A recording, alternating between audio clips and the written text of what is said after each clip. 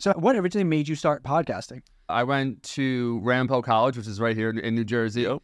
And I went for design. The whole thing kind of happened by accident, but I felt out of place and I wanted to work in New York City. And at the time, I was really into podcasts. I was super, super early to Joe Rogan, and I'm talking episode like 200 early, like way before Spotify, way before that. So I started listening to like design podcasts like Debbie Millman and stuff like that. And I was like, oh, this is cool. But there was a big disconnect between me at Ramapo College in New Jersey. Shout out though, like they're great and everything. But, you know, that and then kids who went to SVA and did all that. So I kind of just felt this pressure to get my life together. And I was like, you know what? I'm going to start a podcast. So I got a little Audio Technica microphone and I created what's called Meet the Creatives.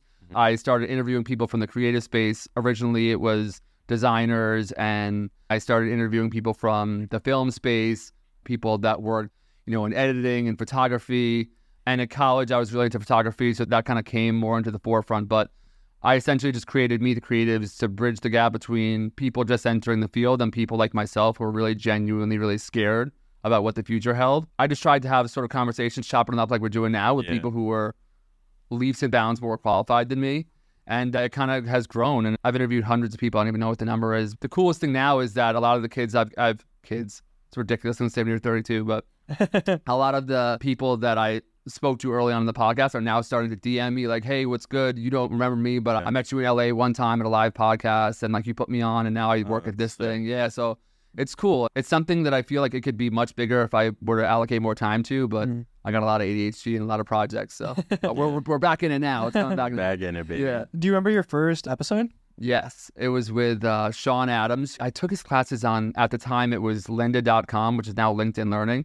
And he designed the OG Nickelodeon Splat logo. Oh, shit. Classic. Yeah, classic. And like Nick at Night and all that stuff. And I'm 32, so I'm like, that was right. Ben, you know about Nick at Night? Yeah, dude. Right, sorry. You look like Cartoon Network looking ass. Yeah. But he was mad cool. Do you find a common denominator between the guests? I think that a lot of the people that I've interviewed, I'm going to preface this by saying myself included, are on some sort of like creative spectrum.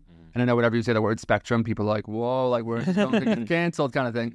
But really, everyone that I meet who's hyper creative and can just do their mind draws connections unlike anything you've ever seen. Like, you can't like replicate that person. I think there's a level of creative genius there, and that is on a spectrum, I think. And there's levels to it. And I think that some of the most successful people can sometimes be the hardest to put your thumb on. But that's what's up, though. And I find comfort in that because it's like, here's this person who's wildly successful, is a multimillionaire, has all like this different stuff. And not that money's everything, but the people that I know are successful are outlandishly themselves. Like I have a friend, D Speed, who she runs it over at YouTube Music. She works with like Tuma Basa, all like this crazy stuff. Like she's in the rooms doing the thing. And she's the most like unapologetically herself person. Will just post this crazy stuff on Instagram and people love it so much. And so many successful people, they have that. They're not afraid. It sounds so lame, but they're not afraid to be themselves. But they also use that sort of abstract, weird behavior and figure out where that's like applicable in the creative process. For people that are just getting into this space, what was your approach to getting guests and getting networking with these high-level people? Okay, so everyone thinks that there's going to be some sort of... you could literally DM me, hit me up. I'll send you exactly what I write. You can copy and paste what I write. The DM that I send is, hey, hope all is well in your world. My name is Rob. I have this podcast. Like, this is what it's about. Here's the link to the podcast. Let me know if you'd be interested. Thanks so much. By the way, it will be edited in post-production, and I'll make it sound awesome. Best, Rob. And that's it. And it's so funny because I always try and convey this to students or people that are just entering the field or just graduating. They're either going to do it or they're not going to do it. Yeah. They're going to look at your shit and be like, no. Yeah. I say no all the time. Like my email is just a graveyard of people that message me. I'm like, no. You know what I mean? You could always tell the intent. Yeah. And I think that people really, they don't see that. People think that they're slick. You're not slick. People know when you're being legit. Yeah. And if I really want somebody, I'm not afraid to be like, yo. Like the guy from the Lumineers. Yeah. I was like, dude, you live in Ramsey. I saw that it was seen. Hit me up. Like, you got to be a little crazy with it. Just be genuine and reach out and all that stuff. So you're coming back around with the podcast? Yeah. So I wouldn't call it like a new season because it always feels weird, but I guess this would be like season 7 type vibes, you know, like something new. The last like 2 years in particular, I really have focused on quality over quantity. For the longest, I interviewed so many people and I just wish I would have just like slowed down. I was just trying to ride that momentum. And now I'm trying to do like more.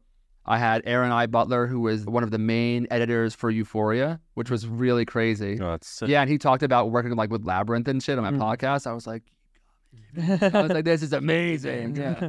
So then Zendaya came in the room. I was like, let's fucking go. Tom Holland was on set. Yeah, he was on set that day. He is actually really good looking. Yeah, so I had that, and then I did a whole bunch of stuff with The Handmaid's Tale, which was really kind of crazy.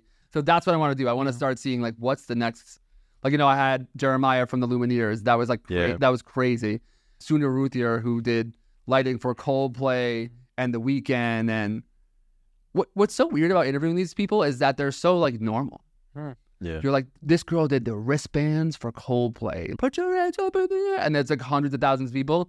She did that, and then she just matter-of-factly explained it on the podcast. I was like, oh yeah. It's just like a job. Yeah. It's weird. Or like the guy from the Lumineers, he's like, hey man, what's up? And then I went home and went to sleep. Yeah. He did AA too. I was like, wow, that's great. Yeah, like we have similar experiences. We're from the same like boring town. So, but no, I'm looking forward to doing. The point of all this is to say that I'm looking to see what the next level of that is, though, too, while not losing sight of the fact that I want to be helpful for people just starting out, and also shine a light on people who people may not know as much.